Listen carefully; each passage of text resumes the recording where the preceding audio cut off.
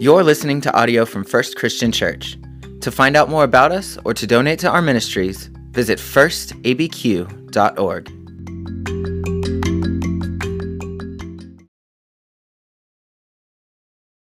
It is a fantastic day.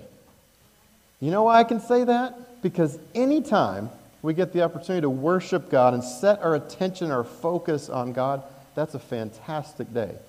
And you've made a decision today to be here, to be gathered online, surrendering yourself to God. And so it is a fantastic day. Well, this weekend, I got to brag on you, and I just had to tell you about this. I had a friend who was coming through town with his family, and I got to connect with him. And you know, I have those brother-like friends. We've lived a lot together over these last 15 years, been through a lot of things. And it got to be my turn. You know how you tell about your family, tell about how things are going at job, talk about the kids. And it came to my turn. He's like, well, how are things at First? I said, they're great. I mean, this church is amazing. A wonderful group of people. The elders are outstanding. There's so many people that are using their gifts, stepping forward in leadership all across the board. It's a great church. And he said, that's great. And I said, but we keep having to look for ministers. And, you know, he listened. He's like, oh, yeah, that's hard. It's hard to find ministers right now. And I said, yeah. And he said, well, you know, Brady, would you rather trade bad ministers and a bad church and people that won't lead and won't volunteer and have a full staff? And I just started laughing. I was like, you know, I hadn't thought about that. And he said, it just seems like you're looking for more people to join in the ministry that's already happening at First. Don't you love that? You need people that speak into your life and help you see the goodness that's there. Well, I've been doing a lot of thinking about Jesus, and you say, okay, Brady, you're a minister. I'm really glad to hear that. We're relieved. I've been thinking about Jesus and his relationship with his brothers. People that were his physical brothers and those that he thought of as brothers. I don't know if you realize this, but his relationship with his brothers was not really all that great. Think about Mark 3:21. His family gets wind of what Jesus is doing and saying, claiming to be the Son of God, the Messiah, and they think he's cuckoo, loco. Mark chapter 3, they go to take control of him. They are at the door, and they got to get control of the member of their family that's gone nuts. His family doesn't think that he has it together. And you might think that's just an isolated experience. That's just one thing that happened. Oh, no. In John chapter 7, verse 5, his brothers do not believe. Scripture says that. In fact, they ridicule him in John chapter 7, and they say, oh, Jesus, if you want to be a prophet, you need to go on up to Jerusalem, because that's where all the prophets go. That's what good prophets do. That's the kind of ribbing that Jesus gets from his brothers and his sisters. I mean, have you done this before? Are you the older brother that's kind of hoping that your sibling gets on the dentist's silly juice so that you can pull out your camera and take some pictures? Yeah, Jesus, tell us again, you're the what? You're from God? Tell us a little bit more about that. I've been dwelling in this because of Jesus' patience with his own family and his patience with those that are around him. Because I've been thinking about this story of God for a long time. And by the way, you're to be commended. We're 10 weeks in. We've been racing through all of Scripture, looking at this unfolding drama of the story of God that's unfolding with every baby that's being born. When a baby is born, lives, and grows to adulthood and dies, that child is in a story already. The babies that are being formed right now, that are being nurtured in their mother's wombs, they had no say in it. There's no baby out in space raising their hand saying, it's my turn, I'm ready to be out there. They have no choice in the matter. They're drawn into this drama, to a story that's already unfolding. And we've been watching this story as Adam and Eve are created by God. as a covenant promise is made to Abram and Sarah to bless all nations. And we've been watching, and we see that as Christians, as believers, as followers of God even, we're not all that faithful. We reject God. We displace God with other gods. At times we even deny that there is a God. And yet the story keeps being written.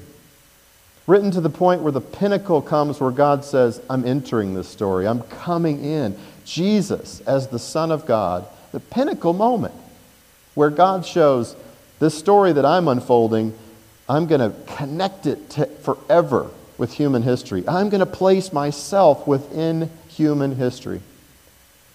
When we get to this point in the story of God, the disciples are kind of facing a new issue. How do you become a disciple, a follower of Jesus, when you can't see Jesus anymore? Because they're constantly looking at their clock saying, it's been a while since Jesus ascended into heaven. We thought he was coming back very quickly. And yet they're having to figure out what it is to follow Jesus on their own, with Jesus through the Holy Spirit. And that's a difficult thing. Because when you can't see Jesus, there's really a big difference between that moment when you become a Christian, something that you can point back to, and the process of actually becoming a follower of Jesus, being a Christian. And that difference is quite difficult and quite striking, especially when you're waiting around for Jesus to show up. So, I want you to pull out your Bible and turn to the strangest place that I've ever told you to turn, the table of contents. So if you have your smartphone, go to that place where you can see all of the scriptures and you have to choose the book. The table of contents. This is a strange place to go, right? Well, we've been looking at the story of God. So look at the New Testament and look at how it's broken up, how it's divided. Matthew, Mark, and Luke in the New Testament. Those are the Gospels, the story about Jesus. Acts, the acts of the Holy Spirit as revealed to the apostles. And then you get Paul's letters. Do you see Romans all the way down through Philemon? Ordered by the size of the book. Isn't that an interesting way to arrange books? For the most part, biggest to smallest. And then, where we're at today, from Hebrews, James, 1 Peter and 2 Peter, 1st, 2nd, and 3rd John, and Jude. These are the epistles that are written that are not by Paul. They are general or Catholic. Not in the sense of the Catholic Church, but in the sense of the word Catholic as universal. Because at this point, they're a little bit older. The church has been forming. It's in this embryonic state, and it's having to figure out, well, how do we do business as a church? How do we organize ourselves? What does it look like? Don't we need to fill out our information in the directory so that we have good contact info? You know, just basic organizational things that show up. As you look at the table of contents, the oldest things that we have there are Paul's epistles. Those came first. The next is the Gospels. And then the newest thing, the thing closest to us, are these general epistles of what it looks like to provide broad description for the church. Now, the background of this, some things are going on. In AD 70, the temple in Jerusalem is destroyed. The Emperor Nero's son Titus goes to take over Jerusalem during the Great Revolt, where the Jews were revolting. And they wanted to get all of the Jews out of the temple. They were still thinking of that as like a safety fortress. They couldn't get them out, and so they just pulled the whole thing down, burned it, pulled the stones apart, and it's gone. No more sacrifices. No more place to go and worship. Still today you can go to the Wailing Wall, which is just one section of the wall that remains today that people pray towards in Jerusalem. Whenever you have an event like that, where the center of your worship is pulled apart, things change all over again. In AD 90, the Pharisees are kind of the last remaining sect, form a council called the Council at Jamnia. And they get together to figure out a different way to go about worship since they can't sacrifice. And they decide to gather up the books of the Hebrew Bible and put them into order. And they have a couple of ways to mark this. One of them is it has to be written in Hebrew, the language Hebrew. And if you're looking at your table of contents, then again, the Old Testament, as it's laid out, they say, after Ezra and Nehemiah, that's where things were going to stop historically in terms of the prophets. The Old Testament is laid out Genesis through Deuteronomy as the Pentateuch, Joshua all the way down through the Chronicles as historical books, and Ezra and Nehemiah. And then Job, Psalms, Proverbs, Ecclesiastes, Song of Solomon, the wisdom literature. And then finally from Isaiah down to the tiny little prophet at the end are all the prophets. The major ones that are the big ones and the small ones. So this council puts together the Hebrew Bible, and that is how they arrange it. Christians, if you talk about first century Christians and their scripture, do you know what it was? It's the Old Testament. It's the Hebrew Bible. It's not the New Testament. It takes till the 4th century before all of those documents are gathered up and collected.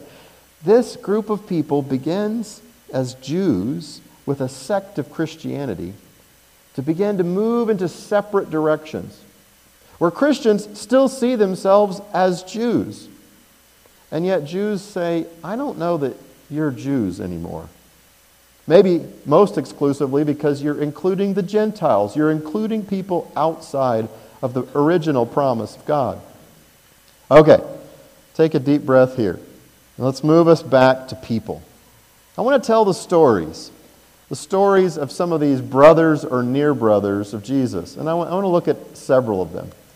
First of them is one called the beloved disciple, John. And looking at John, he is one who lived the longest. He is one who everyone referred to as the beloved disciple, and one who I think you will see by this first reading, it lives up to what his name is. Look in 1 John chapter 4, verse 7. Listen to how many times you hear the word love. Beloved, let us love one another, because love is from God, and everyone who loves is born of God and knows God. Whoever doesn't love doesn't know God, because God is love. And God's love was revealed among us in this way. God sent His only Son into the world so that we might live through Him. I mean, these are going to be some passages that I'll give you that are worthy of your memorization. They're worth putting deeply into your hearts. Some of you have already memorized 1 John 4, 7 and following. That is a great place where we hear this message: live in love. John was one of Jesus' prayer partners. He had this inner circle of 3, and John saw Jesus in many occasions pray. He saw Jesus enact ways of love. I mean, this is our birthmark as Christians. This is the characteristic that we're to be known by. It's our last name and our first name. People in the world should look at us and say, oh yeah, those are the love people. Those are the people that love God and they love others. That is the defining characteristic of who we are. I'm thankful to John because he gives us something that helps organize how we run our family, organize how we run our business, even how we treat other parents at PTA meetings. Live in love. Okay, another near brother of Jesus in this inner circle of 3 is Peter, the Rocky. Now, Peter is one who is a very type A personality. He's outspoken. He's writing these letters, 1st and 2nd Peter, late in his life, and it comes with seasoned wisdom that kind of makes me smile a little bit. Look at 1 Peter chapter 1, verse 13. I want to read a few verses from this letter that he wrote. Peter writes in 1:13, "Therefore, prepare your minds for action." Now that sounds like Peter. "Discipline yourselves." That doesn't sound like the early Peter. "Set all your hope on the grace that Jesus Christ will bring you when He is revealed. Like obedient children, do not be conformed to the desires that you formerly had in ignorance. Instead, as He who called you is holy, be holy yourselves in all your conduct. For it is written, you shall be holy, for I am holy. Peter says, very frankly, be holy in all your conduct. And even sometimes Christians, we bristle at that, like, I don't want to be holier than thou. Well, good, because we don't need more people in the world who have that kind of an attitude. Christians don't need to be known as the holier than thou people, right? Because whenever we're saying it in that way, it's looking down on other people who are not as holy as you. And we don't want any part of that whatsoever. Holiness, for Peter, began in the heart, and it very quickly was action. He acted based upon his faith in Jesus. Now, those are two of Jesus' close prayer partners. There's a third one in this inner circle of prayer, and his name is James. But we're not going to talk about that James. We're going to talk about a different James. Believe it or not, even in the first century, there were people that shared the same name. And this James that we're going to talk about is an actual brother of Jesus. And we're going to look at James chapter 1. And this brings us back to all this discussion about Jesus and his brothers and what they actually thought of him. You know? Hey, I'm the Messiah. Hey, I'm the Son of God. All of these things that I think would mean they would want to grab Jesus around the neck and give him a head burn and say, come on, quit talking crazy talk. These people who didn't believe in him and yet changed. James became a pillar in the church, more influential than Peter or Paul in those early days. He was a part of the Jerusalem Council. And I have to wonder, what happened? What happened? And surely, as he writes a letter after he's become a pillar in the church, he's going to throw out some credentials, kind of name drop. Look at James chapter 1. Let's just see if he says, the brother of Jesus. Wouldn't that be a good thing to be able to say? James 1:1. James, a servant of God and of the Lord Jesus Christ. To the 12 tribes in the dispersion, greetings. My brothers and sisters, whenever you face trials of any kind, consider it nothing but joy, because you know that the testing of your faith produces endurance. And let endurance have its full effect, so that you may be mature and complete, lacking nothing. What? He doesn't even say it at all. He says, servant of the Lord Jesus Christ. That's amazing to me. What happened? If you look at 1 Corinthians 15, there is that description from Paul about the tradition of him being given, of Jesus being born, lived, died, and resurrected. And he appeared to a number of people, including, in 1 Corinthians 15:7, James. Now, I know we talked about Paul and the stunning vision that Paul had when Paul was going to persecute Christians, but think about James as one of the first that Jesus appears to. Hey, bro, what's up? I wonder what that was like. You appear to your brother and say, hey, I'm Jesus. I'm the Son of God. I am the Messiah. That's what makes a brother go from ridiculing you to seeing you in a completely different light, that you are the Son of God. Now, we can't try this at home, can we? No. It doesn't work like that. This is a one-off deal. This is the way Jesus is able to deal with these that he grew up with. And James writes in the style of Jesus. He writes like it's the Sermon on the Mount. And he says, did you catch it in the second verse? To be faithful through suffering, to let endurance be a virtue.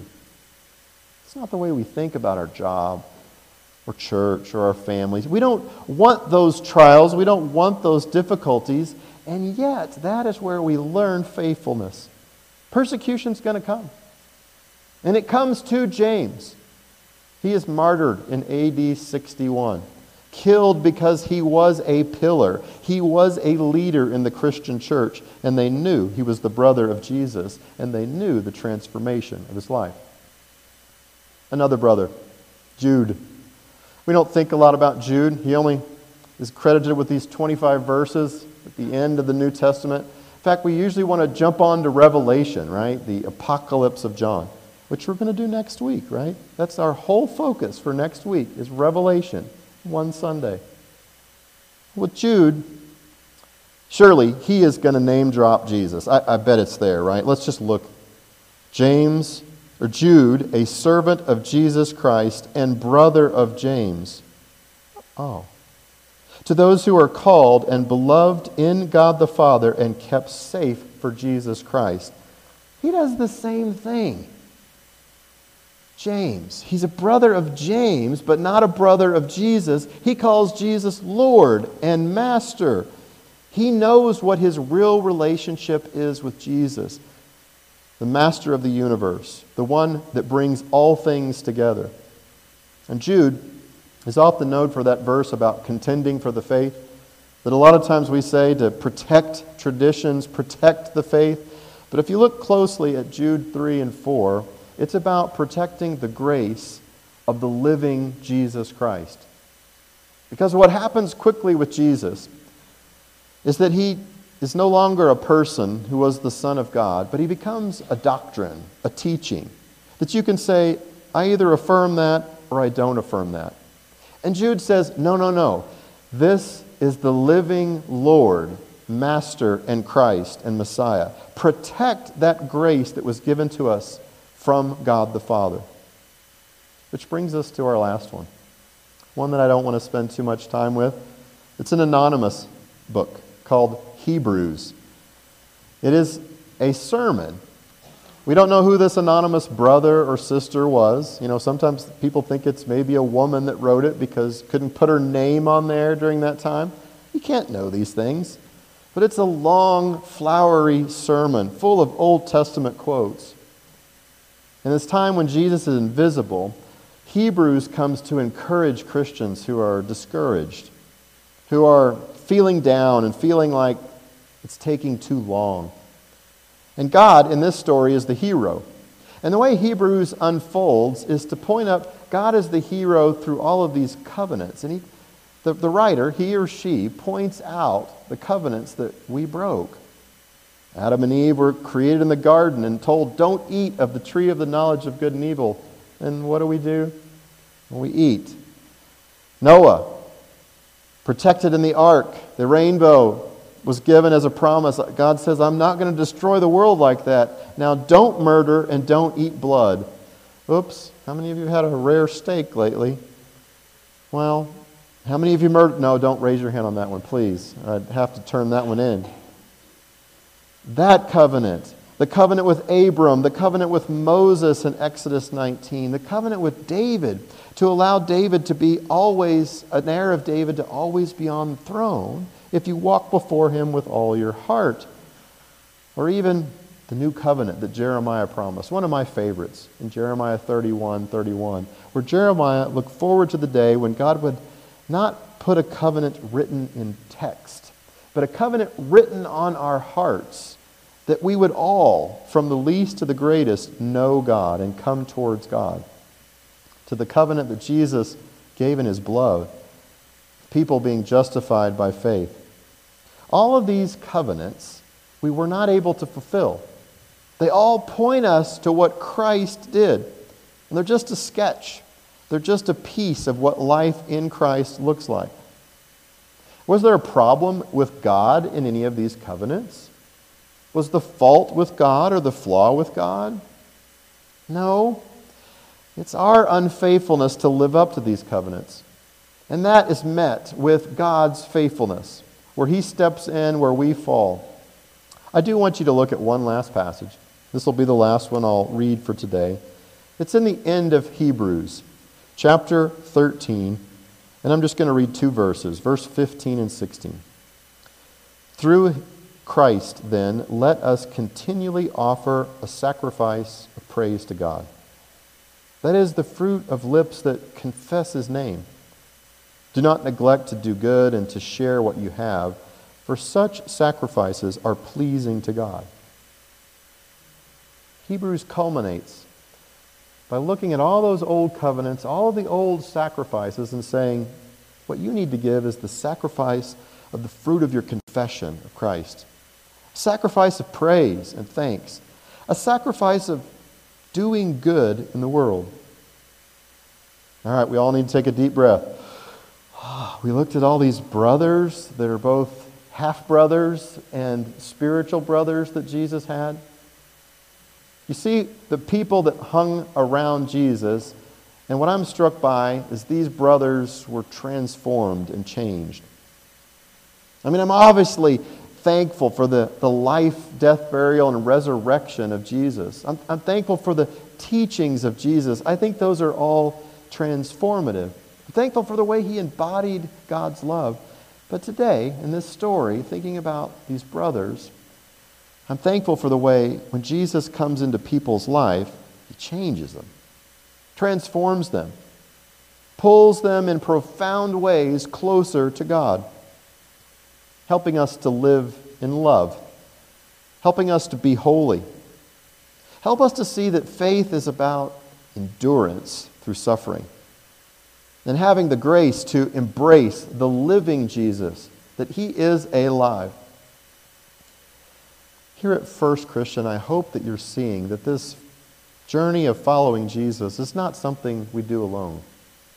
We don't just memorize a bunch of things. We don't just come to a particular place. We are in this together. It's a community adventure.